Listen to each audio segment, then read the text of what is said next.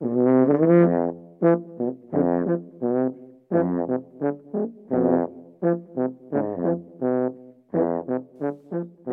och välkomna till Trelleborgs biblioteks kommunala bok... Nej! Nej, nu får du försöka lite. Hej och välkomna till Trelleborgs biblioteks kommunala boktipspodcast. Idag så sitter jag, Liv, här tillsammans med Joel och Erik. Yes. Erik, vill du berätta lite om vad du har läst? Ja, men det kan jag göra. Jag har läst Paradise av Fernanda Melker. Ni kanske känner igen namnet eftersom hon skrev den här orkansäsong som var väldigt omtalad för något år sedan. Och den fick ju väldigt goda recensioner och sådär. Den har jag inte läst, men det ska jag nog göra kan jag säga, för den här var väldigt bra. Det här är en nätt och smidig bok på en knappt 200 sidor. En komprimerad historia om ett brott skulle man kunna säga. Och den utspelar sig i nutida Mexiko. Det man kan säga om den är ju att den skildrar Mexikos stora klasskillnader. De extremt rika och lyckade och den stora mängden väldigt fattiga människor som finns. Och Paradise syftar till det här gated communityt som historien utspelar sig i. Den heter Paradise då. Och där får vi följa Polo som är en fattig kille från den närliggande byn som har tvingats till arbete mot sin vilja. Han är i tonåren, 16 ska han vara här. Och hans mamma har liksom tvingat honom att arbeta eftersom han har slarvat och supit bort sin skoltid. Ungefär så. Där bor han då i byn Progreso med sin mamma och sin vidriga kusin som är gravid. Och den här kusinen har då tagit hans säng så han sover nu på golvet på betong. Mycket deppigt och fattigt. Och hans lön, den knappa lön han får, den tar hans mamma. Så han har liksom ingen... Det är ett hårt liv helt enkelt. Men Polo är ju en suput så det han lever för är ju att supa. Så när han är på det här gated communityt och jobbar hela dagarna med att klippa gräs åt de rika människorna så avslutar han dagen nere vid den stora floden där. Och den avslutas med en riktig praktfylla. Var han 16? Ja, 16 ska han vara. Det är hårt. Ja, det är mycket hårt och med tanke på vad som händer i den här boken så är det ännu hårdare. Men det mexikanska samhället kan ju vara väldigt hårt, tror jag. Han träffar en kille där varje kväll som heter Franco. Som för det mesta refereras till som svinet i boken. Och Franco bor med sin mormor och morfar i Paradise, det här gated communityt. Franco är en mycket, mycket störd ung man. Enda anledningen till att de umgås är ju att Franco snor sprit och pengar från sina morföräldrar. Något som Polo vill ha. Så på kvällarna så super de och Polo liksom lyssnar på den här Francos störda monologer som han liksom sitter och bara gaggar om för sig själv. Och Polo tycker väl att det går an så länge han får sprit. För Polo har ju inga avsikter att stanna kvar här och jobba med detta skitjobbet. För hans fräcka kusin är ju gangster och tar vad han vill ha. Och liksom ja, inte den gravida. Nej just det. Annan. Inte den gravida Nej. utan en annan kusin då. Precis, är ju en gangster och det är ju liksom det han strävar. Han tänker ju att han ska bara skita i det här och ringa sin fräcka gangsterkusin som bara ska komma och hämta upp honom och så ska de ut och bara ta vad de vill ha och liksom leva livet. Men det händer ju aldrig. Och de här spritorgerna fortsätter ju på kvällarna och Francos idéer blir ju stördare och stördare hela tiden. Och någonstans så slår ju dessa idéer även rot hos Polo. Och ja, mer kan man ju inte säga om det, men det är fantastiskt bra. Och den är jättesjuk. Alltså den här Franco är en jättesuperstörd ung man. Bra tips för dig som vill ha lite obehaglig socialrealism från Mexiko. Det är mitt tips för dig som gillar det. Ja, vem gör inte det? Ja, vem gör inte det? Nej, men den var verkligen en sån bladvändare. Man måste ju veta vad som händer och hur det går. Ja, då har jag ju läst någonting ganska annorlunda. Inte rafflande alls. Nej. Jag har läst Inte död än av Johan En. Johan En har skrivit ungdomsböcker tidigare och är skådespelare, så jag också någonstans. Och i den här bokens inledning så får man möta Elis Enoksson som firar jul med sin familj, med sina barn, sina barnbarn, barnbarnsbarn och diverse respektive och människor. Och Elis är irriterad på att alla låter för mycket, på att barnen är bortskämda, på att sonen Jan är snobbig, maten är fel, de äter inte julmat, de äter skaldjur eller någonting för att det är så tråkigt med julmat. Och sen är det oerhört varmt i det här rummet där han är. Och hans kropp känns liksom inte som den ska. Och han blir liksom, jobbar upp sig mer och mer irriterad. Och sen så helt plötsligt så ställer han sig upp inför alla och bara skriker ut sin frustration. Att barnen är bortskämda och alla är liksom så. Och sen faller han ihop för då får han en hjärtinfarkt. Och sen så vaknar han upp inne på sjukhuset efter en stor hjärtoperation. Han har fått lite komplikationer och sådär så att han får ligga kvar länge på sjukhuset i ett eget rum. Och den här tiden då när han är på sjukhuset så får han ju mycket tid till reflektion och eftertanke och fundera över livet som det blev och sådär. Och han får också kontakt med en sjuksköterska där som han gillar och som kommer in och så sitter och snackar lite och så. Och när han ligger där på sjukhuset, alltså han har ju liksom ingenting att göra, han bara ligger verkar det som. Eller det är så det beskrivs i alla fall. När hans son kommer på besök någon gång så låtsas han som att han inte kan prata. För att han orkar inte prata med sin son. Och så bara ligger han där. Bra tips. Ja, jättebra tips. Fejka liksom att du mår dåligt och hosta och så bara går de igen. Men när han ligger där så hittar han till någonting som han kallar revan. Det är inte en plats, kanske mer ett tillstånd där han kan återuppleva sin små fragment av sin barndom, sin ungdom och sitt vuxna liv. Alltså korta sekvenser så får han uppleva som en scen och sen så försvinner det igen liksom. Och då upplever han både saker som han har glömt och sånt som han har förträngt, sånt han minns väldigt, väldigt väl och sen vid några tillfällen också så minns han sånt där han själv inte har varit med. Han kan liksom minnas hur 2 personer som han känner haft ett samtal som kretsat runt honom. Fast han var inte med liksom i det samtalet. Men han skapar ändå liksom en annan bild av sitt liv på något sätt. Och det blir själva berättelsen blir ju då en ganska fragmentarisk berättelse om Sverige från 40-talet någon gång och framåt. Men det är också liksom berättelsen om ett liv, tänker jag. Ett livsöde som inte är dramatiskt eller chockerande eller jätteovanligt på något sätt. Det är väl lite tragiskt på vissa sätt och sådär, men det är väl ett ganska vanligt liv. Tänker att det är mycket sådär hur en sur och bitter och grinig gubbe blev en sur och bitter och grinig gubbe. Typ.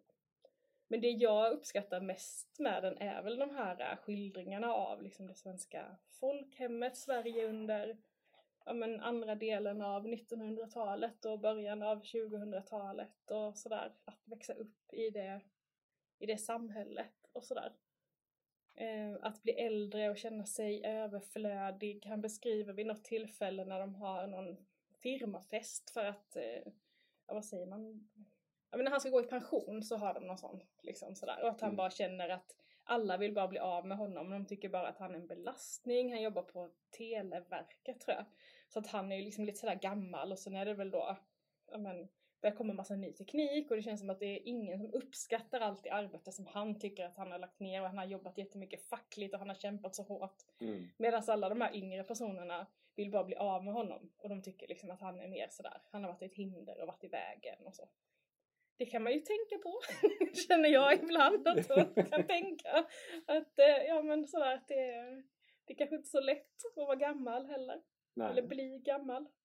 Så det är en ganska långsam roman skulle jag säga. Det finns lite sådär, det händer några saker som är lite spännande. Han lyckas nästan få kontakt med en gammal ungdomskärlek. Eller genom att han har då träffat den här kärleken i revan. Så får han då med hjälp också av den här sjuksköterskan kontakt med släktingar till henne och sådär. Så det är liksom, den här revan får liksom också efterverkningar i verkligheten. Och likadant att han inser att han kanske inte alltid har varit så jävla schysst mot sin son.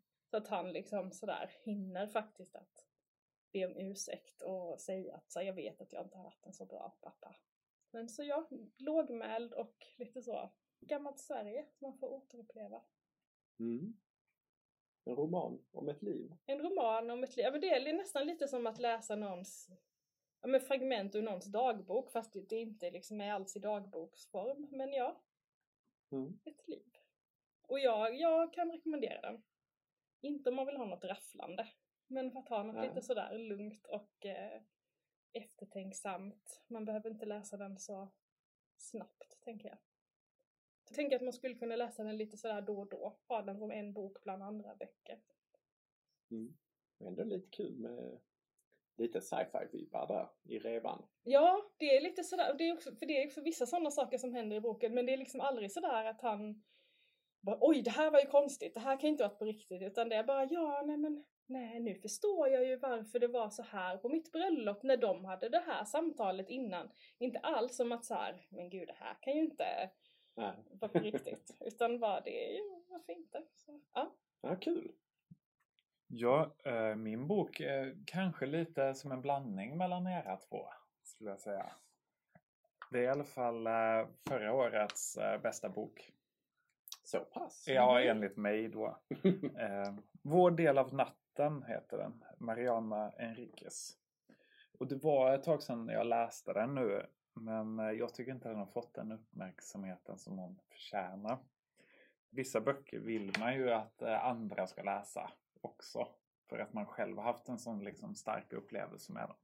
Och för att man kanske behöver prata av sig lite. Kan det ju vara. Det är lite av en tegelsten. Den är på 650 sidor. Tätt skrivna sidor, får man väl säga. Men det är också väldigt mycket som ska hinnas med. Den utspelar sig i flera olika tidsplan och den har flera olika berättare. Det är ett väldigt ambitiöst alternativt världsbygge med en egen mytologi som byggs upp. Då behöver lite tid på sig för att bli riktigt trovärdig. Berättelsen i den cirklar runt en pojke som heter Gaspar och hans pappa Juan. Och den börjar i Argentina, militärjuntans Argentina i början av 80-talet. Mamman har just dött i något som sägs vara en trafikolycka. Och Gaspar och Juan, de är på väg i en bil till mammans enorma släktgods. Och under den här resan så går det upp för en att det är saker som är väldigt fel här. Juan har ett hjärtfel och han är liksom ständigt nära döden. Och mammans död var förmodligen ingen olycka.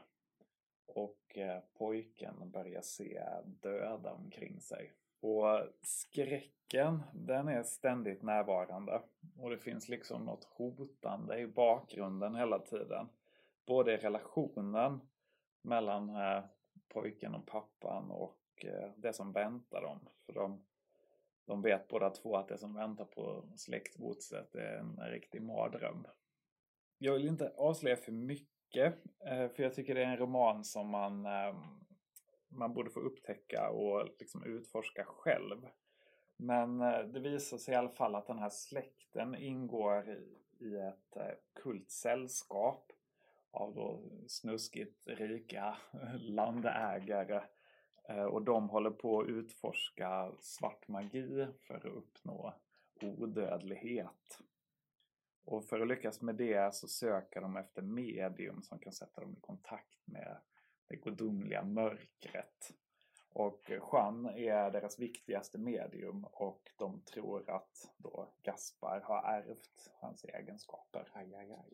Ja, man kanske ryggar tillbaka lite inför det här med ockulta sällskap och magi och onda andar och sånt. Men man ska inte vara fördomsfull här. För även de som inte brukar läsa den här typen av böcker har någonting att hämta i den här, skulle jag säga. För den är liksom mer inspirerad av sydamerikansk magisk realism än av traditionell europeisk fantasy. Och liksom mytologin känns väldigt genuin, och de liksom övernaturliga inslagen är väldigt väl inbäddade i historien. Det är liksom inte de som är grejen, utan det är mer med relationerna och liksom kopplingarna till verkligheten och Argentinas historia och så. Det är ju en skräckroman. Det är väldigt tydligt. Och deras urspårade relation här, Juan och Gaspar, och hur de liksom förhåller sig till varandra och det här mörka arvet de har.